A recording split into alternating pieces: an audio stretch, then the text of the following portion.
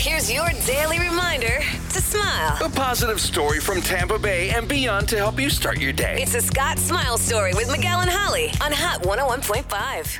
What you got, Scott? We know this time of year, Santa, he's working hard. Shout out Santa. Well, this company right here in Tampa Bay is working even harder, especially for our members of the fam that may be visually impaired. I got to give a special shout out to our fam member, Brittany Stevens, who actually sent me this story because she used to work for this company. Okay. So now, when everyone receives a letter from Santa, it's a big deal. Yeah. Well, for our visually impaired, they can't actually maybe read the letter from Santa with their eyes, but now there's a company that's making sure that these letters are in Braille for our visually impaired. It's all because of BrailleWorks.com. And so all you got to do is maybe someone in your life who is visually impaired and they would like to receive a letter from Santa.